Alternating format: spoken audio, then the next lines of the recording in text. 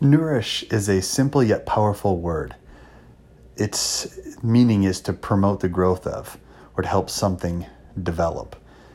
Of course, promoting the growth of anything is vital. It's rewarding, but it takes time, a lot of energy, a lot of effort.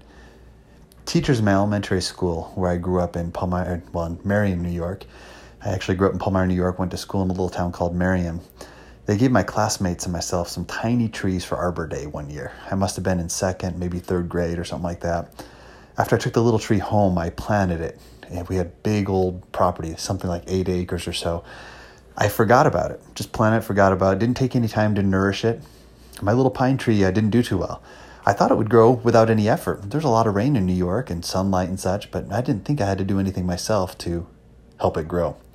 Of course, the tree never thrived. We had a lot of trees on the property, but that little shrub, that little seedling never did become a great tree. The same lack of nourishment abounds in a lot of families. Daily prospective nurturing is missing in many marriages. With some parents, it's missing with child rearing. There is no nurturing. It's just electronics or lack of care or support. It's missing with savings and debt reduction. Some people don't take any thought to their finances. They just kind of let it go. A nourishment mindset is lacking investing.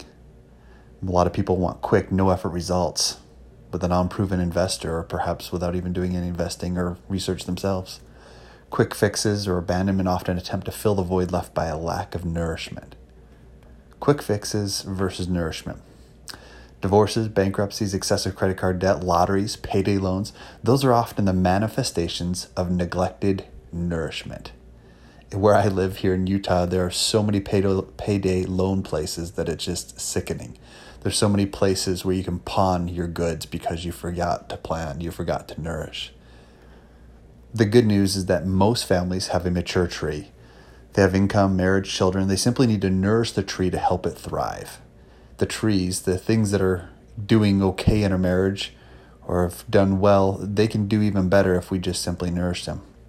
We don't need to create a new tree. We simply need to nourish the tree that we have. Watering and sunlight will revive most trees. That's why I talk about lumberjacks need not apply. We're not looking for people to cut down trees. We're looking for people that can nourish.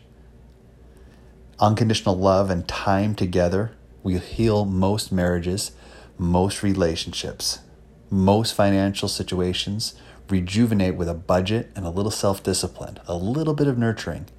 Most children thrive with freedom and the guidance of correct principles and much love and much encouragement. It's an attractive idea to plant new trees, get a new spouse, trade in your children, sell them on eBay, or maybe just find a new job and replace your vehicles. But it's far easier and more rewarding to nourish our current trees.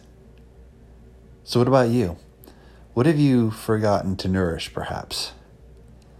Where are you most tempted to cut down the tree and plant another seedling and hope and pray it just grows with a lot of rain and a lot of sunlight, but not a lot of work from you? Where do you need to go to work to help things get better? Most situations just need a little bit more love, a little bit more time, a little bit more effort, a little bit more focus. Nourishing. It produces great results. Good luck.